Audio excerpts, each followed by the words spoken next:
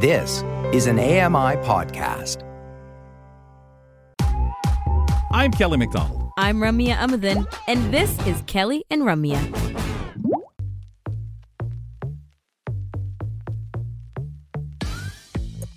We're back with you. This is the Halloween edition of Kelly and Ramya. Kelly is the man eaten by a tiger, a.k.a. the tiger himself, and me, Cruella. So we're going through these traditions around the world of people doing different things around Halloween, and we've moved on to peeling apples to predict your future. I've never heard of this, but apparently this is a very popular thing to be doing in UK and Ireland. And although apparently this is not as popular anymore in 2023, because I guess we're not eating as many apples anymore, people do still take part in this. So on Halloween, people peel an apple and then they throw a slice of the peel behind them, and then the slice of the peel will curl into the shape on the floor, and whatever that shape is will make the first initial of any future spouse. Aw, kind of sounds like Cootie Catcher life. That's what happens with the wax, right? Because remember, they're stored in wax for a year, according to your information. Yeah, okay. So that's why. Well, that's what the wax is very helpful for, obviously. In Scotland, people will sometimes peel stalks from kale and use them in the same way. I guess so. I guess you can do it with carrots as well. Now I'm just tossing in my own potatoes. Thank you, Irene. Sweet maybe. potatoes. I haven't a carrot. I don't know if it'll bend. Squash. I don't know. Maybe add some wax to it beforehand. All right. Yep. We'll ask our next for a guest. year so it can get its prediction together. Yeah, we need some more opinions on this. It's time for the Kelly and Ramya Audiobook Club, aka Book Club. This is our chance and yours to really get into the authors, the narrators, the books that you love or don't love. And today's book for discussion is the latest release by Stephen King. It's called Holly. It was released this year. It was recommended to us by Greg David, who joins us now. First of 2 appearances in 2 days. Greg, how's it going? Happy Halloween. Yeah, happy Halloween to you as well. I love your costumes. You look great. Thank you. Thank you, sir. Have you heard of the apple peeling thing? No, I hadn't heard of the apple peeling thing. When you first started talking about that, I thought about the throwing the salt over your shoulder, but of course that's a bad luck, good luck thing. But no, I never heard about the peel. And yeah, I mean, there's so many things. The next time you're making soup, just throw all of those vegetable peelings over your shoulder and see which way they fall. What shapes they land See in. how many weddings will be in store for you. Can you imagine the interpretations of the shapes? It's a C. No, it's a U. No, it's a V. Whose name is it spelling out? And what if you're already in a relationship? Is it only for single people? Yeah, don't do it if you're in a relationship. God, yeah. Okay. Come okay. on. All right. Oh, don't start I think the that pot would be like that. doom, especially if you threw everything over, Greg. It'd be like that old Flintstones episode where the alphabet soup spells out. Yeah, that's right. Oh, we could do it with spaghetti. All right, this is going to be a lot of fun. Greg, Have we're fun. talking What a about mess. Holly eventually, I guess. You said you binged this book over a weekend. It was one of the great catalysts of us being excited about the book to begin with. You're a big fan of Stephen King. How did you enjoy it as a Stephen King novel?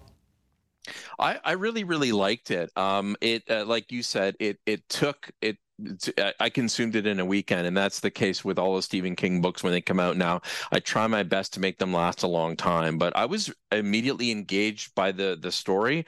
We're going to get more into the conversation about this character of Holly Gibney and where she came from. But yeah, it was really good as a standalone book too. I don't think you need to know her from the other books that she's tied into to enjoy Holly as a standalone book. Did you, though? Did you know Holly and were looking forward to it because you know the character from, what is it, the Mr. Mercedes books? Yeah. Okay. Yeah, the Mr. Mercedes trilogy of novels. She was first introduced in Mr. Mercedes, and she was helping a retired detective named Bill Hodges, who was investigating into an accident. I don't want to give too much away, but he's hunting down somebody, and somebody that's evil because it's Stephen King, and Holly Gibney is helping him do that. And through the course of those 3 books, she becomes a larger character in those books, and she's actually actually in a standalone book called The Outsider, that was also made into the Mercedes books were made into the TV series, and The Outsider was made into a fantastic and creepy miniseries on HBO. And so she's a standalone character in that, investigating. And so again, this happens in the book Holly, where she's on her own and doing her own detective work. And yeah, it's been really interesting. Even Stephen King has said, she was a secondary character, and he kept going back to her because he thought, well, what's she up to now? What's she doing now? Yeah, and so he liked her. Yeah. And so I became a big fan of the character. And so when Holly came out, I was really excited to read about what was happening in Holly's life next. And it turns out a lot of horrible things. Yeah, a lot of horrible things. After the miniseries HBO did, that timing wise, it would be after Holly, the one we just read. Yes, I'm not sure. You're speaking specifically about The Outsider in this case, right, Kelly? Yeah, I'm just thinking of the order because of some of the things that went on within the book and continuing. Her answering the phone at the end, for example, and the everything that comes from there. It just seems like a leaping off point. So I'm assuming Stephen King went back and did more, because we don't see her retire. We're given a direct. She's not relieving. That's a fun fan thing to do, to kind of sequence the books with the series and even everything. Though you don't have to have and I think that's a clever writer's thing too, to make sure that you could pick up any of the books and read it and feel included. And tie it back or not. And if you like, you go back and say, I want to read the first ones. Yeah, because Bill, the other investigator who plays a big part in Holly's mental, like in her emotional and kind of an upbringing into who she is now. She mentions him so much, but I have no clue who he is because I hadn't read any of the other books with Holly in them. But I'm very curious now. And there's great references to incidents that happened to other characters prior to this one. Yeah, you're right. Like I said off the top, this certainly serves as a standalone. But one of the things that Stephen King calls his fans are constant readers, and that means that you read all of his things and watch all of his things. And the thing that he does in all of his books is he sprinkles in little Easter eggs. And so if you're a fan and the mythology in all of the books that he's read, you'll catch a character name or a little reference point in there that just makes you giggle a little bit because it's a little in joke to all the fans out there. Oh, yeah, he's great that way. He keeps in touch so well. Even until writing, he'll make fun of writing and styles and stuff in a lot of his book. There's some reference and to some of the things that he's been accused of or that we know are part of Stephen King who he culture. Is or what other books were. Exactly. So I want to get to that part as well, but one big thing we have to bring up is COVID-19. This was written through COVID-19 times, right? 2020, 2021. And I want to talk to you, Kels, about your impressions of how he represented COVID, how he represented society, different characters, different perspectives, opinions, pro-vaccination, anti-vaccination, all that stuff. How did it sit with you? I felt that Stephen King was speaking for himself, and part of it, I recognized that he also had everyone else's angle out there. Everyone that all of us have listened to, whether you are an anti-vaxxer of it, not trusting a conspiracy theorist, whatever you may want to say, or that person that never goes far from their mask, bumps elbows, and so on. Everything I felt was represented, but obviously Holly, who is definitely concerned about it, you got that impression, you got that feel, but it didn't go crazy over it. You maybe had the remark made, that person, demeaning her because she's like that, but you also had her kind of, that's okay, I'll keep my mask on, thank you. Are you vaxxed? No, I'll keep my mask on, thanks. You don't need it on. How many of us heard that? Oh, I've been vaxxed, you don't need it on. Or it's only just a ridiculous made up thing. You don't need your mask on. Every angle was taken care of that way, or referred to, shall I say. And it was such a big deal that he wrote an author's note, right? Like a post note about it. Very and much. How important it was that we understand what he's representing. Greg, any thoughts on your end? Yeah, and actually that was my least favorite part about the book, because he kept going back to it. He talked, Donald Trump was mentioned in the book as well. And, when I read a book, I like to kind of escape to that fantasy world and kind of ignore the real world out there.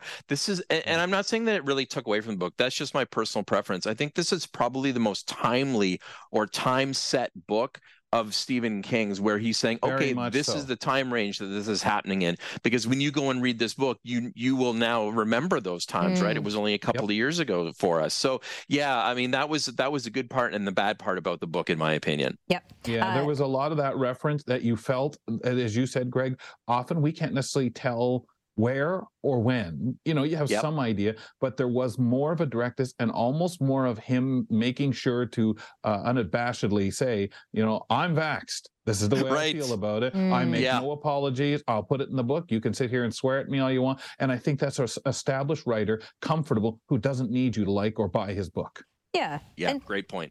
to be fair, like he's represented the other side of it as well, with the professors and, you know, people who were like, oh, seriously, like we're doing all this. But Stephen King is notorious for taking bits and pieces of this historical time frame, whatever he's writing in, and really make that concept clear, right? Really paint a picture of that timeline for you. I'm remembering the Green Mile and the kinds of, you know, bits and pieces he puts in detail so that you understand where you are in history and location. So. And in 5 or 6 years, 7 years, let's say, we're all going to remember that. That's right. Oh, yeah. It's not going to be. It won't feel so close. Oh, for God's sake. This again. Yeah. But I will say, the first 2-3 chapters, I was like, can we stop with the COVID-19, please? Oh, my gosh. Okay. I love when Stephen King adds characters who write. Barbara, Victoria, the professors, there's all kinds of elements of writing here. The poetry was significant, obviously, but we get the discussions about good writing. We get it about the philosophical around poetry. And you, Greg, being probably the person around the table who reads the most Stephen King, is this typical for him to add characters who write, to put down discussions of writing, weave it into the books themselves? Yeah, it turns out that the answer is yes. And I thought no. But when I started to do a little bit of history, Ben Mears in Salem's Lot is a writer. Jack Torrance in The Shining is a writer.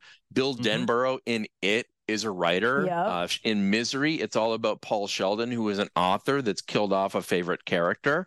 The Dark Half, the short story Secret Window, Secret Garden, the novel Desperation, the novel Bag of Bones, the novel Lisey's Story, and The Dark Tower. Also, Stephen King himself is mentioned as a character in The Dark Tower. So yeah, when you go back and look, there are many, many of his books where his main character is a writer of some form. So yeah, it's interesting you say it, because I find writers, when I read stuff and people reference writers, there's a list of character or occupations characters in books tend to have.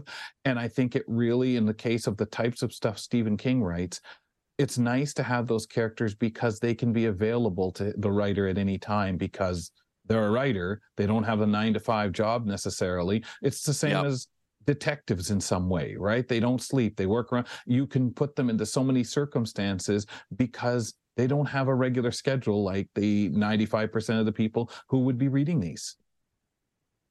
Yeah, and it's always about right. Yeah, and it's always write what you know, right? And he's a writer, so he's writing what he knows. So, and interestingly, almost every one of those characters that I just mentioned, or those books where a writer was a character in the book, they're all male. I think the only one was the Tommyknockers, where it was a female writer. So, yeah, interesting. Right. Yeah, and here Barbara's female, and it is Victoria, right? When thinking of the poet. Yes. Yeah. Yep. Okay.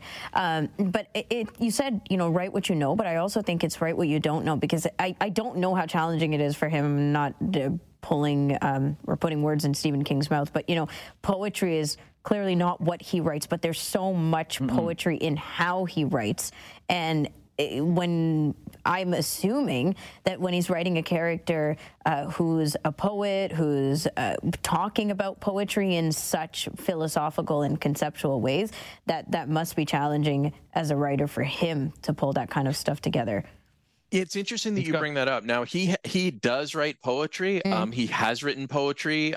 I don't like his poetry, but that's okay. That's just my opinion. But Tabitha King, his wife, is a poet as well. And so there might be, you know, it might have been a little bit of that as well. She always proofreads his books too. And of course, always, you know, there's that, she's that critic across the way. So I wouldn't be surprised if, obviously he, would have asked her questions about that and made her, take a stab at saying, listen, are these characters right?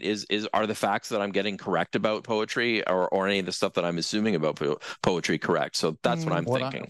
What I find about his writing, it's timing. It's the way, the ironies that you find as things go along. This one started to feel like the whole soap opera thing. Well, if this person did this at this moment, we wouldn't be continuing on. But the timing didn't allow for it. But his accuracy, his playing, and where you'd think, okay, Barbara's going to get over there and help and be the one to discover. Yeah. He holds it off in a comfortable way where you're like, oh, but timing, you say, oh no, she's doing that. Why is she laying down to take a nap when Holly's in this cage? Yeah. But it was comfortable. It wasn't, oh, this is stupid. Never with Stephen King that way. I do enjoy too, because Stephen King has said in On Writing, his guide to writing, or however he called it, that it's not about plot necessarily, it's about a situation. Like, he writes around a situation, right? And so in this one, the situation is what it is. We got the missing people and the professors, but he, even though it's named Holly and she's our protagonist, there's so much that other characters share in the victory and the glory and the investigation, right? And she says it herself near the end, but also, like, he really commits to that. He commits to, this is not just Holly. The fitting of the puzzle pieces, everyone, or most people, take some responsibility for it, including the mother, for example, at the end. You're right. Yeah, it really is interesting too, and I think that's the buildup of those other characters, Greg. Right? That we know that some of the characters have also been, and when Holly was a less of a character in the other books, this was more forward with them. They were more present. Yeah, you're right. The book says Holly on the cover, but definitely there's a lot of heavy lifting being done by all of those supporting characters, and I love that, and I think that's a strength of Stephen King. He's able to build these worlds and these characters that you care about. So when you do shift to another scene, like in a movie or in a television show, but in the book, you're equally as engaged in those characters as well and care what's happening to them. Yeah, like, I mean, literally, she was stuck in a cell and everybody else was trying to figure out what the heck was going on. Yeah, exactly. She was incapacitated. Awesome. Greg, thank you so much. Even though she saved herself, she still needed that help to save her for real. To be saved, exactly. Yes. Greg, thank you. Thanks so much for having me, guys. Recommendations always. You too. We were speaking with Greg David. He's our communications specialist at AMI. Like, he never comes on the show, so you might be wondering, who is he? So I thought I'd let you know. He'll be back tomorrow to talk television, and we're talking Friends and the passing of late Matthew Perry. But here's the book for next month. I am the one who's recommending it. It's called Women Talking, and it's by Miriam Toews. That's Toews. And it's released in 2018. It's general fiction, Christian fiction, family stories. That's how it's categorized on CELA. Speaking of CELA, it is available in human narrated audio. The sun rises on a quiet June morning in 2009. August Epps sits alone in the hellest of a barn, anxiously bent over his notebook. He writes quickly, aware that his solitude will soon be broken. 8 women, ordinary grandmothers, mothers, and teenagers, yet to August, each one is extraordinary. And they will climb the ladder into the loft, and the day's true task will begin. This task will be simple and subversive. August, like the women, is a traditional Mennonite, and he's been asked to record a secret conversation. Gradually, as we hear the women's vivid voices console, tease, admonish, regale, and debate each other, we piece together the reason for the gathering. They have 48 hours to make a life-altering choice on behalf of all the women and children in the colony, and like a vast night sky coming into view behind a bright sparks of their voices, we learn about the devastating events that have led to this moment and this decision-making. Incredible sounding book. We can't wait to pick it up and discuss it on the last Tuesday of November, which is the 28th. We hope you'll read it with us and give us your comments and help us review. Taking a break, we come back, we wrap up the show. We got one more montage of descriptive photos for you. We'll give you our closing moment and find out what's going on with Now with Dave Brown, the Wednesday edition. We'll be back. We'll be back with more of Kelly and Ramya after this short break.